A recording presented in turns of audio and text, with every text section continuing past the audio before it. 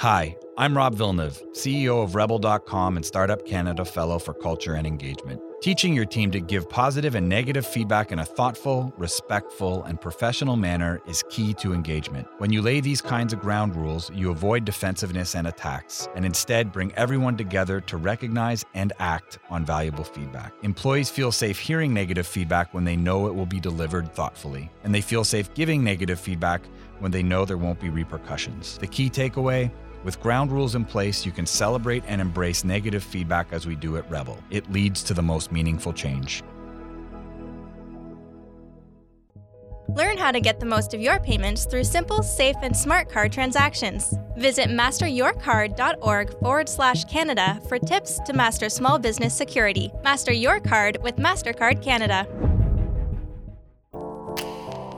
Is your startup financially fit? Join 10,000 entrepreneurs across Canada building financial foundations with Intuit QuickBooks. Attend a Startup Foundations workshop online or in a startup community near you and receive a free 1-year subscription to QuickBooks Online. Visit www.startupcan.ca/finance today to register.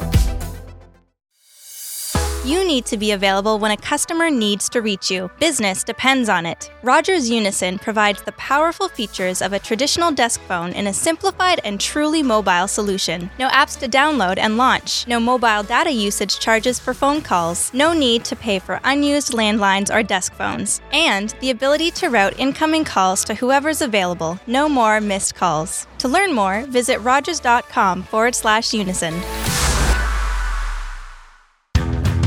Get paid faster. Create and send professional email invoices in minutes with PayPal. Join over 250,000 Canadian businesses using PayPal to accept payments. Get started today at www.paypal.ca/smallbusiness.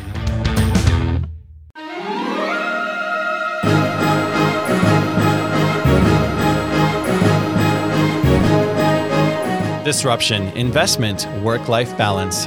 Delving deep on the topics that matter most for entrepreneurs. He's Rivers Corbett on the Startup Canada Podcast Network.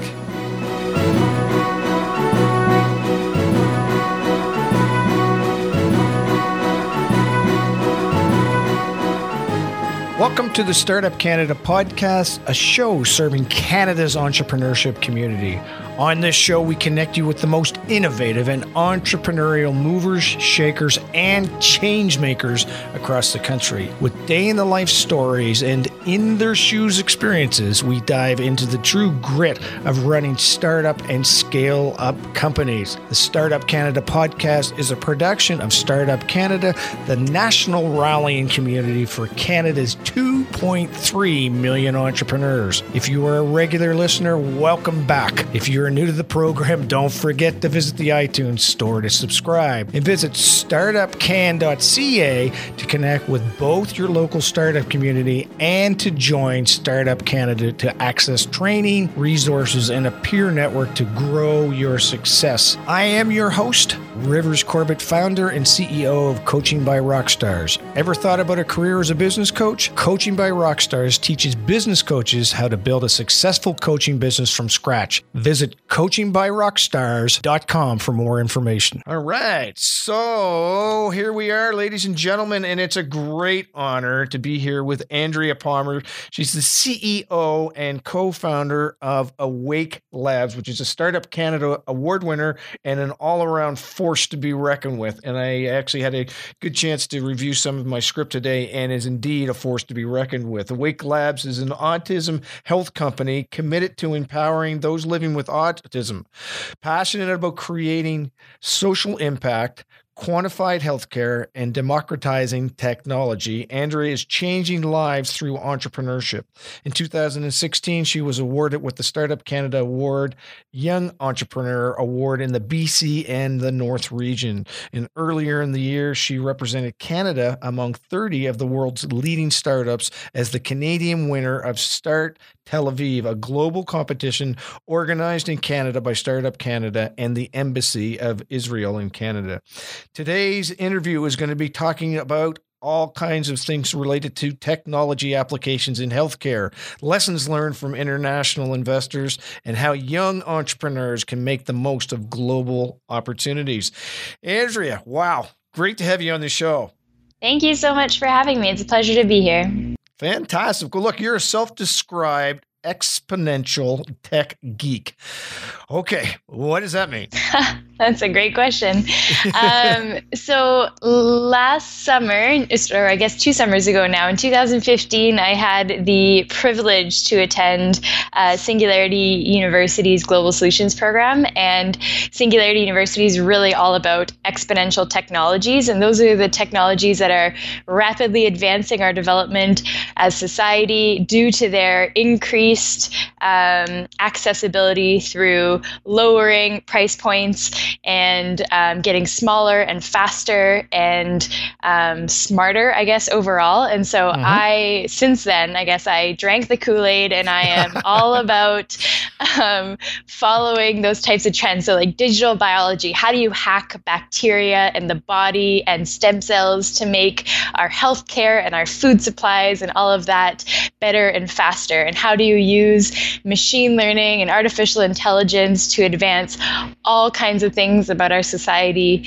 And yeah, nanotechnology, all of those incredible things that kind of follow Moore's law and that exponential curve that are helping us be better and do better as humans. Wow, I can tell you're passionate about it. I can hear your smile here for sure. Very cool.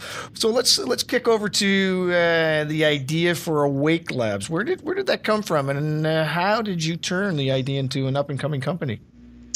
Well, Awake Labs started as a school project at UBC. There was a course called New Venture Design, and it pairs 3 technical people, usually engineers, with 3 business-minded people, usually business students. And your goal is to come up with an idea for a product and prototype it and have a plan to bring it to market. And occasionally companies are actually launched out of that course. And so I took it in my final year with 2 other engineers and some other friends. And we were looking at the big problem that is mental health in the workplace and how heightened stress levels increase mental health challenges for workers, but also affect bottom line for companies, and how they would then be motivated to invest in something that would help keep their workers healthier. And over time, we realized that if you can measure stress and anxiety, all the things that you can do with that. But then we started looking at, who else has stress and anxiety. And we started looking in the nonverbal populations who have heightened anxiety levels because they're not communicating in ways that people are used to hearing, I guess. We're used to listening with our ears, and people who are nonverbal can't communicate in that way. So how can we use something, how could we develop something that would help people in that field? And when we started talking to people in the autism community, we realized it was way more than being verbal or not. It was this ability to give individuals a better understanding of their surroundings, a better understanding of their own emotion, and their caregivers to know how they're feeling so they can help them and support them to be healthier and happier overall. So that's really where Awake Labs came from. It's a really long answer for you, but the more people we talked to in the autism community, we realized it was the place to be, and we could have a huge impact by creating this assistive technology for autistic people to better navigate the world. And it's not a long answer. It's a great answer, by the way. Thank you. I love it. That is the story. It is what it is, and it's very inspiring. And your first product from Awake Labs is called Reveal. There's a couple of questions that I have that it's specifically related to detect and report on anxiety and stress levels for people with autism. But what does it look like? What is it? Is it a watch? Is it can you kind of explain what it looks like? And also, I'm interested, how did you come up with the name Reveal? Wow, that's a cool question, or a cool answer, I guess. So what it looks like is it's a wrist-based wearable and a supporting smartphone application. So on the wearable, it measures heart rate, a measurement called electrodermal activity, which is basically sweat or perspiration, and skin temperature. And we look at those indicators over time, and we can present that information to a smartphone for parents and caregivers to have a better context of what's going on, how that child is feeling, and also be able to better support them in the classroom, and in the long run increase independence overall. And then eventually we'll be able to provide that feedback directly to the person who's wearing Reveal. And the name Reveal really came from the idea of revealing emotion or revealing stress, to help provide that insight where there was really a disconnect before. And what has been the response from people who are using Reveal? Are they? Was it big smiles? Was it, oh my gosh, what is this thing doing? It's kind of been the initial responses. I know you've obviously had more than one out there now, but what was that first person like that used it? We're still in the product development phase, so we haven't shipped any products yet. But we have a first kind of trial going on with 78 families in BC in the Greater Vancouver area, and it's amazing how willing people are to bring you into their homes and use the resources that they have to support this development for their child and for all children on the autism spectrum. And we've had people from all over the world, from Finland, Australia, from Fort St. John, BC, which is like northeastern BC, willing to drive down to Vancouver to be part of these trials. And we had to turn those people away, but they really want to support this development because they know how much their family could use it and how much it could change the life for people everywhere. That's got to make you smile. I said I could hear your smile, but you really has got to be something that you look back and say, "Wow, I am just so proud of what we're doing as a company." It's incredibly motivating. That's for sure. Yeah. Good for you. Awesome stuff. Well, now they moved from they drove down from northeast BC. They were willing to. They didn't. They didn't actually drive down. We had to turn them away. For this version because we were in really early testing phases. But once we have the product fleshed out a little bit more, then we'll be willing to send one to them to see how it operates in their community. That's so cool. Well, you've actually have moved on from Vancouver. You're now hanging out in Toronto, and you've had the opportunity to take your company global. I'm curious, what were some of the factors that made you make that move to Toronto? There are a number of factors. One of them is really Toronto is just a much bigger city than Vancouver. And the trial I was mentioning, my business partner, Paul, travels up to 3 hours to test with one family from Vancouver to Chilliwack. And it's just, it's a lot of our time and resources to be able to find families to test with. In Toronto, just with the population density, it's easier and people are closer together to do that. And there's also way more research going on in this area. There's a lot of genomics research in Vancouver around autism, but in Toronto, it's really more around this applied therapy and feedback and things like that. So being close to the hospitals and the universities that are doing that. And then Toronto and Montreal and this whole area is really a hub for AI and machine learning.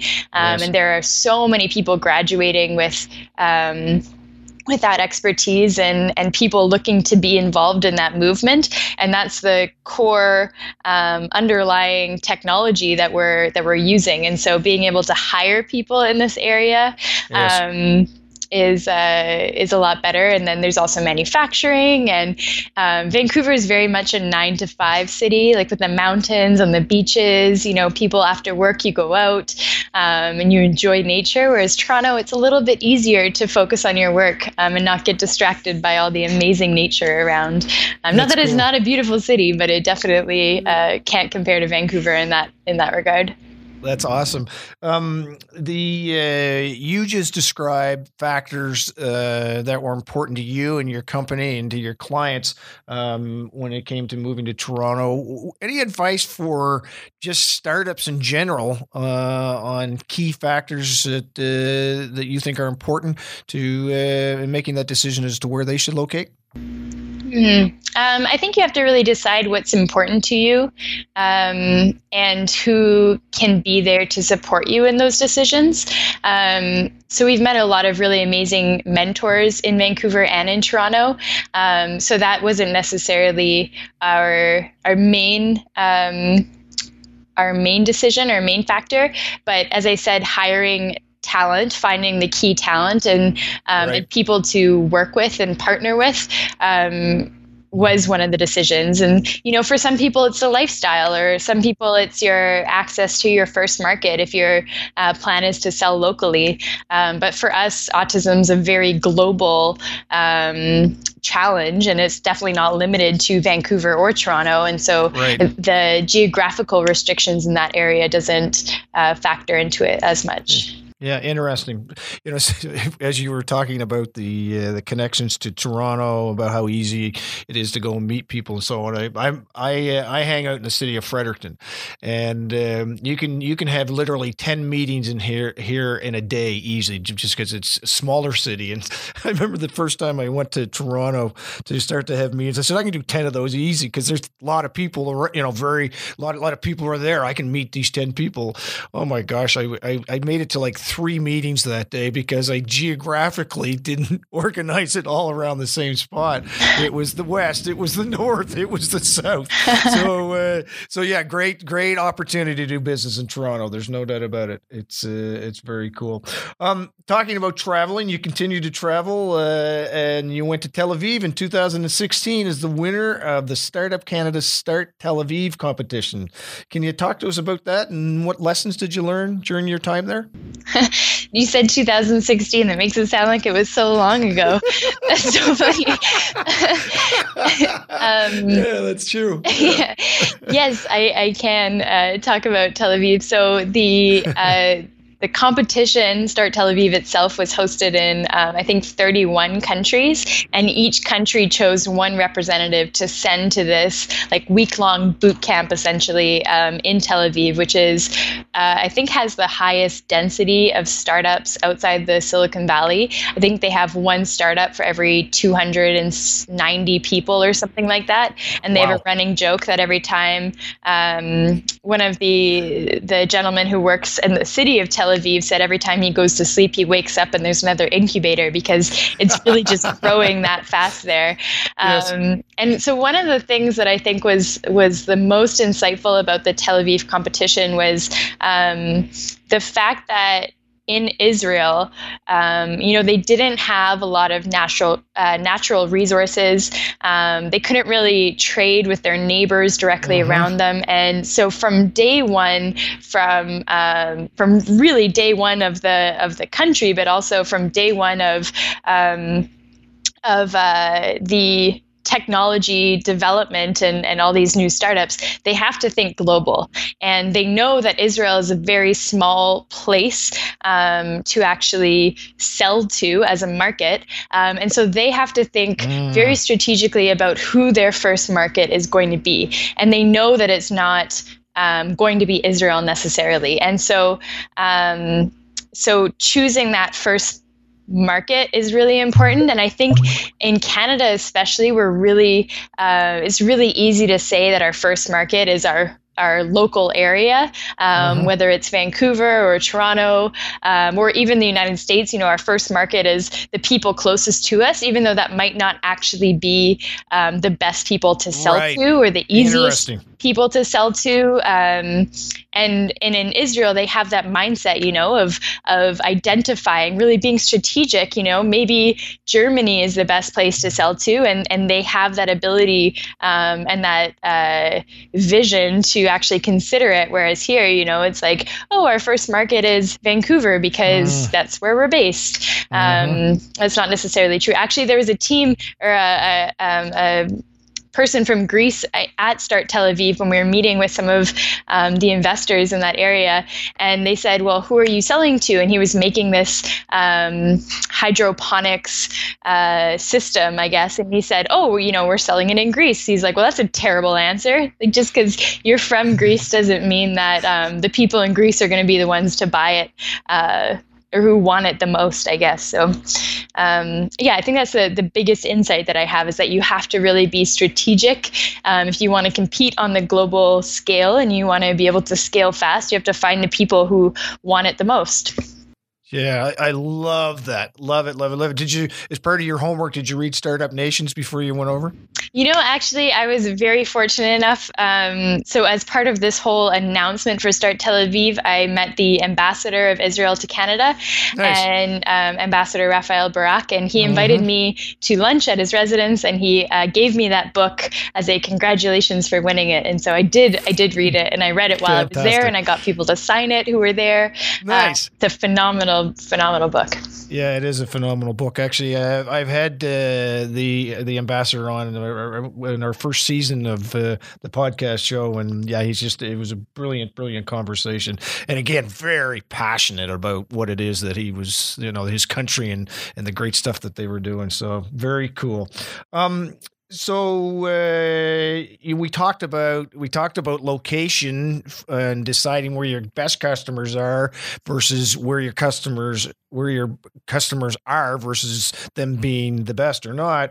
But I wanted to know, are there other things that young entrepreneurs can leverage and make the most out of global opportunities? Definitely. I mean, that there are more or different sources of funding. There's research going on all around the world. One of our first partners that we were working with on planning how Reveal would fit to manage anxiety in a classroom situation was in the Netherlands. One of the first places that we found funding was in Chile. And a lot of the people who have been reaching out to us really recently have been from Australia and from Mexico, which is, I guess, we had a news article or something in Mexico because we had a lot of Spanish emails all of a sudden. I don't know how that happened. But yeah, I think that, finding the right partners. This particular group in the Netherlands has an educational system, or these schools that are set up in non-traditional educational ways to support people who the traditional school system has failed. And so they also have the resources to implement new technology and try it out to see what's best.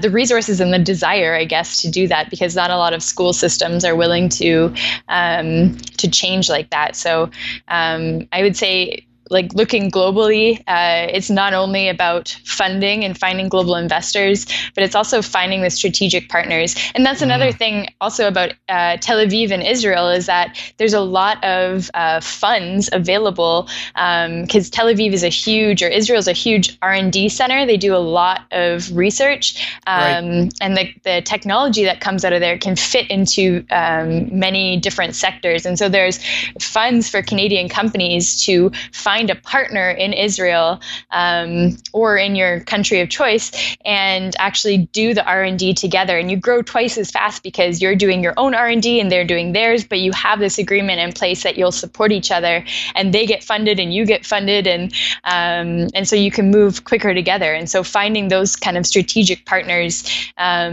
to grow your technology is also a cool thing about thinking global.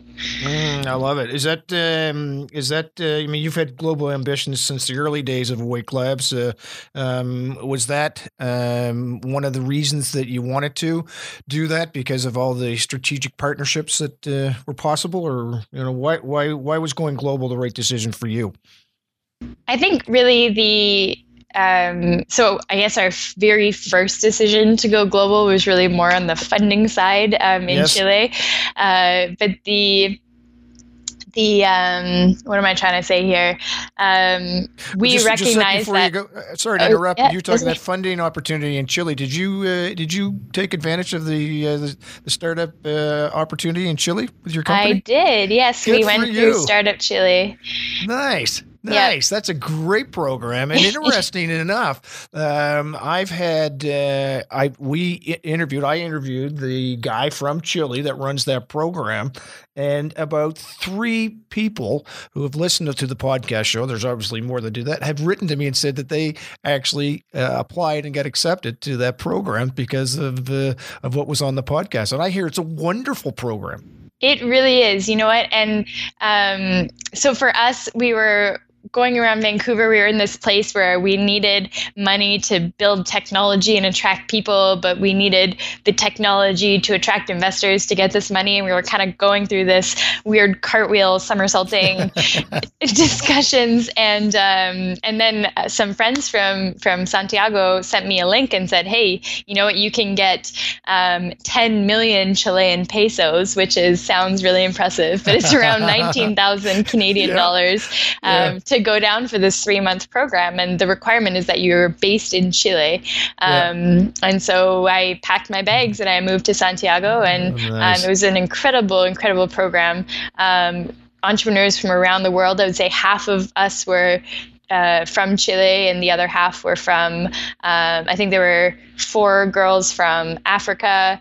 There was 10 or so from Europe, some from Australia, all over the place.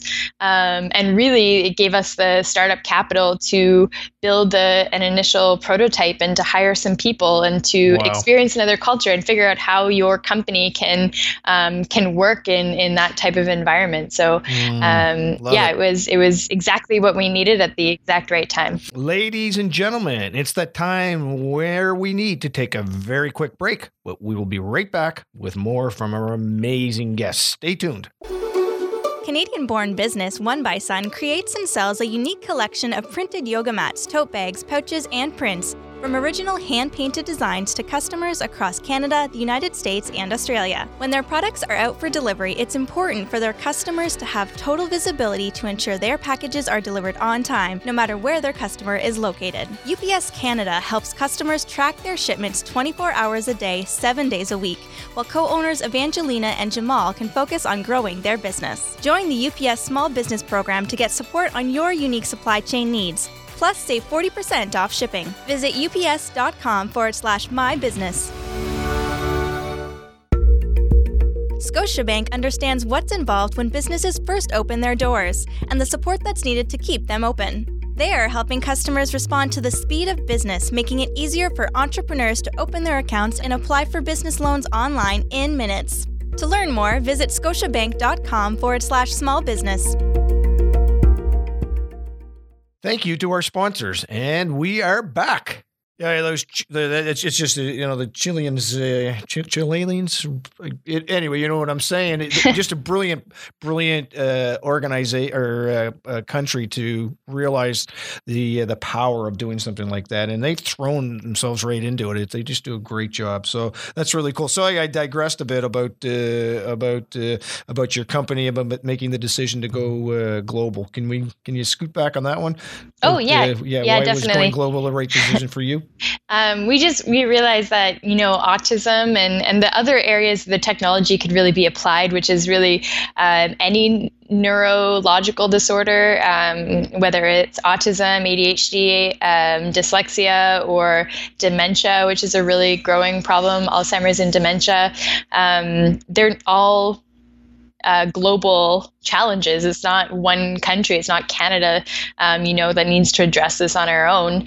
There's phenomenal research being done in Japan on supporting seniors and kind of making senior care cheaper and easier and more efficient through different types of automation and technology. And so if we could integrate Reveal into some of those fields, and then that should be our plan, because that's where all the resources are going. And so Cool. yeah, it was really more of a, where is the problem? Oh, it's everywhere. Okay, we'll be a global company. Yeah, fantastic.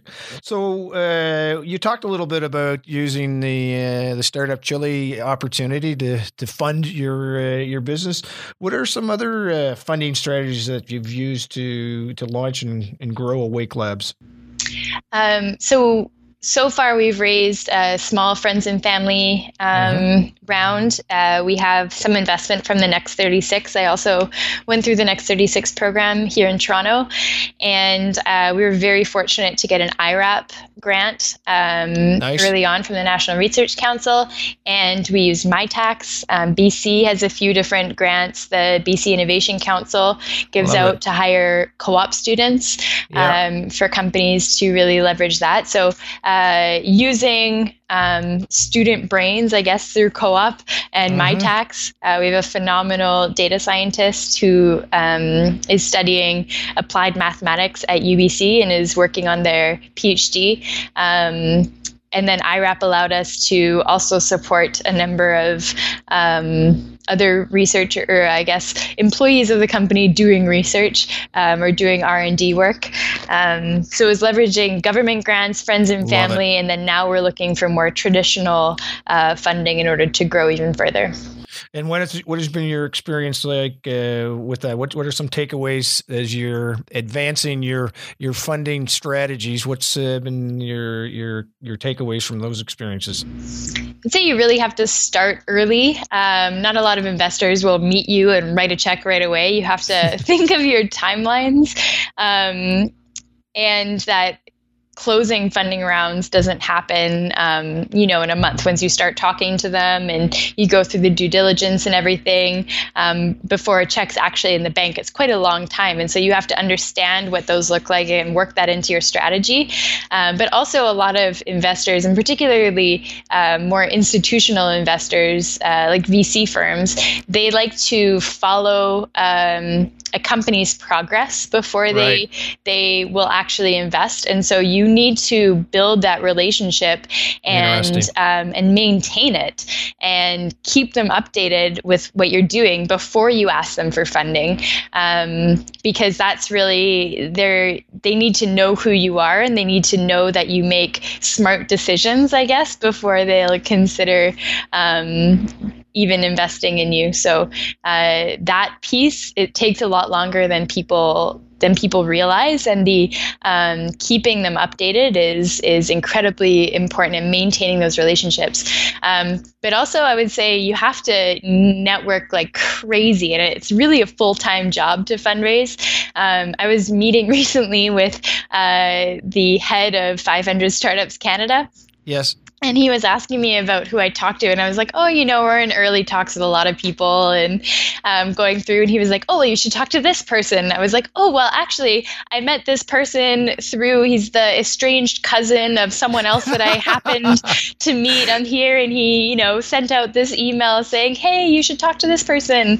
And then he's like, you should meet with this group. And I said, my aunt's friend drove me from this place to this place and then made that introduction for me. So it was crazy how these little introductions and networking things happen all the time. And you never know who the people you're talking to know. Yep. And so you really have to I guess, just be open to everyone you meet and be willing to share your story. And if you're open and friendly, and then they're willing to help you along your journey if they like what you're doing.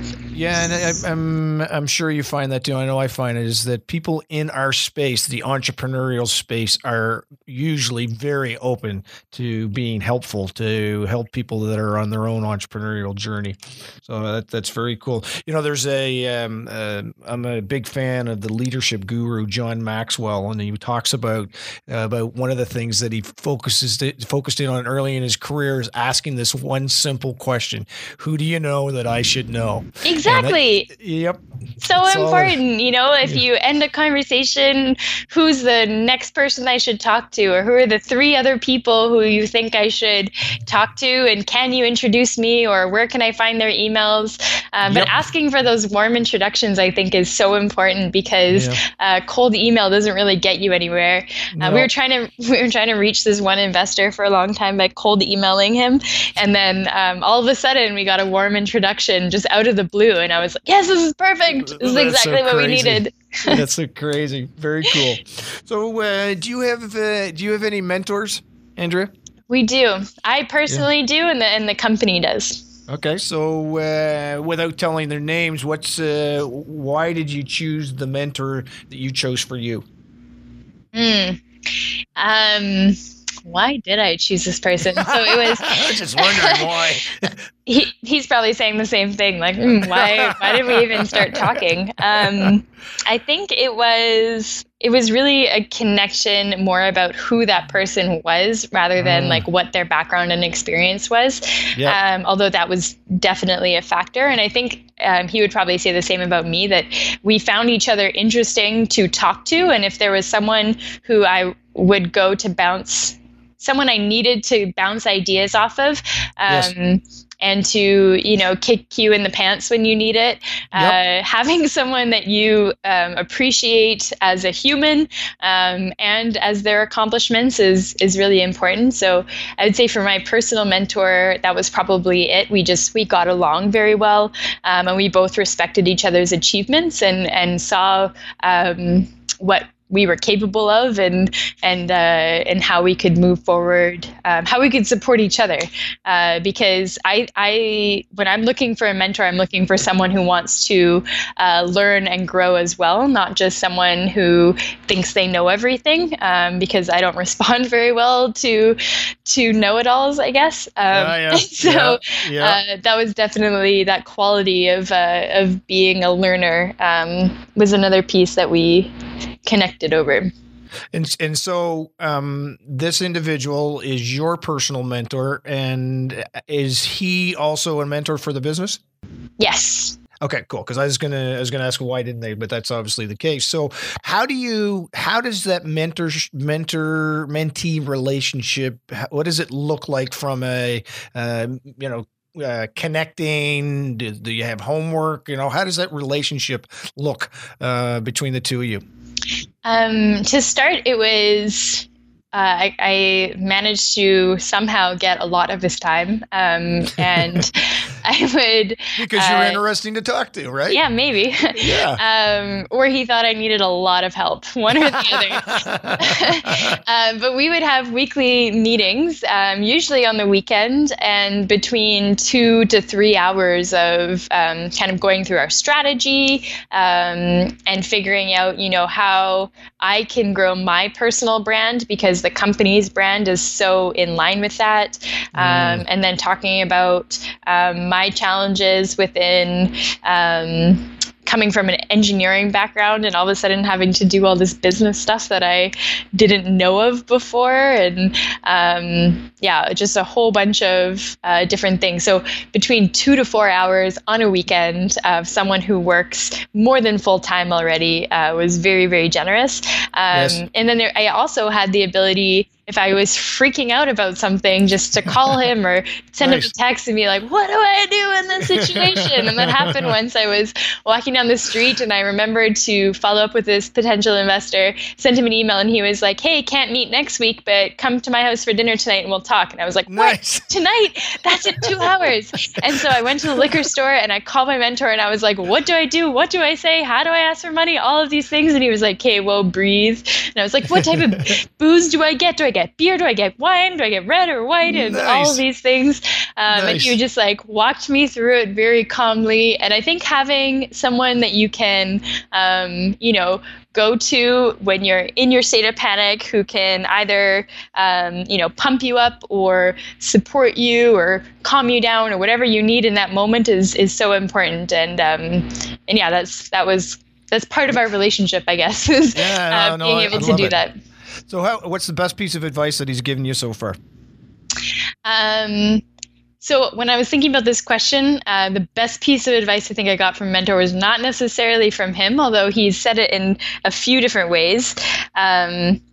But it was really having a board of advisors, whether formal or not, just experts or people who have been there before who you can go to, is very important, because if you have, say, one person who's a neuroscience expert who's been in the industry for 30 years, you and your team can be working on this one question, but collectively you probably have, 5 years of experience together. Whereas if you have this advisor or mentor on board who you can reach out to, all of a sudden, you have 30 years of experience in that one field. Mm-hmm. And so building out that network of people who have been there before, who are willing to give you their time, whether it's a lot of time, like my personal mentor, or just a small amount of time to really just bounce ideas off of, is incredibly important. And so building out more of a scientific advisory board is something we're still working on. Right. But that, if we have a board of 5 people, maybe we could have 150 years of experience on that board. And then we can grow faster because we have all of that knowledge to draw from. Great piece of advice, and you have obviously taken that because you have an advisory board, which this gentleman sits on. How does that relationship operate within your company, the board of advisors? We don't have a formal board of advisors in the sense that we give them equity and, we have advisory meetings and stuff like that. Right. We have what we like to call our informal brain trust of advisors. Yes. And it's constantly growing. And it's made up of business advisors and researchers and entrepreneurs, people who have been there before. And we just keep them updated every 2 to 4 weeks over email. And so we give them business or product updates. And then at the end, I say, this is the one thing that you can help with right now. Do you have a connection to a great signal processing person or someone who understands, these types of database structures and all of these things? And so there's just one question at the very end of the email, super easy to skim. And if they're able to contribute, they'll respond. And it's a great way to also keep potential investors updated, so they know kind of what you're doing every month or every 2 weeks, and they know what your challenges are. And then the next update, they can see if you manage to solve that challenge, and then they, become a little bit more interested to invest. So that's how we keep our brain trust updated. And then if we do need someone, say we needed an expertise from a particular researcher, then we would reach out to them directly. We haven't started getting people together yet, but I think that soon we will, especially as the more complex systems start to come together. Then we'll bring some of our brain trust members together who can input on similar things. Very cool. Brain trust. Remember that, folks. Brain trust. I love it. I love it. I love it. I love it. Don't steal it. It's ours. No, I'm kidding. I've shared that with many people. Yeah, no, it's a different way of ultimately achieving the same thing. But I love the informal piece of it, but also the formal piece of it. It's very, very well done. Congratulations on that. So you moved from? Are you originally from Vancouver? I was born in Ottawa, but I grew up in Vancouver.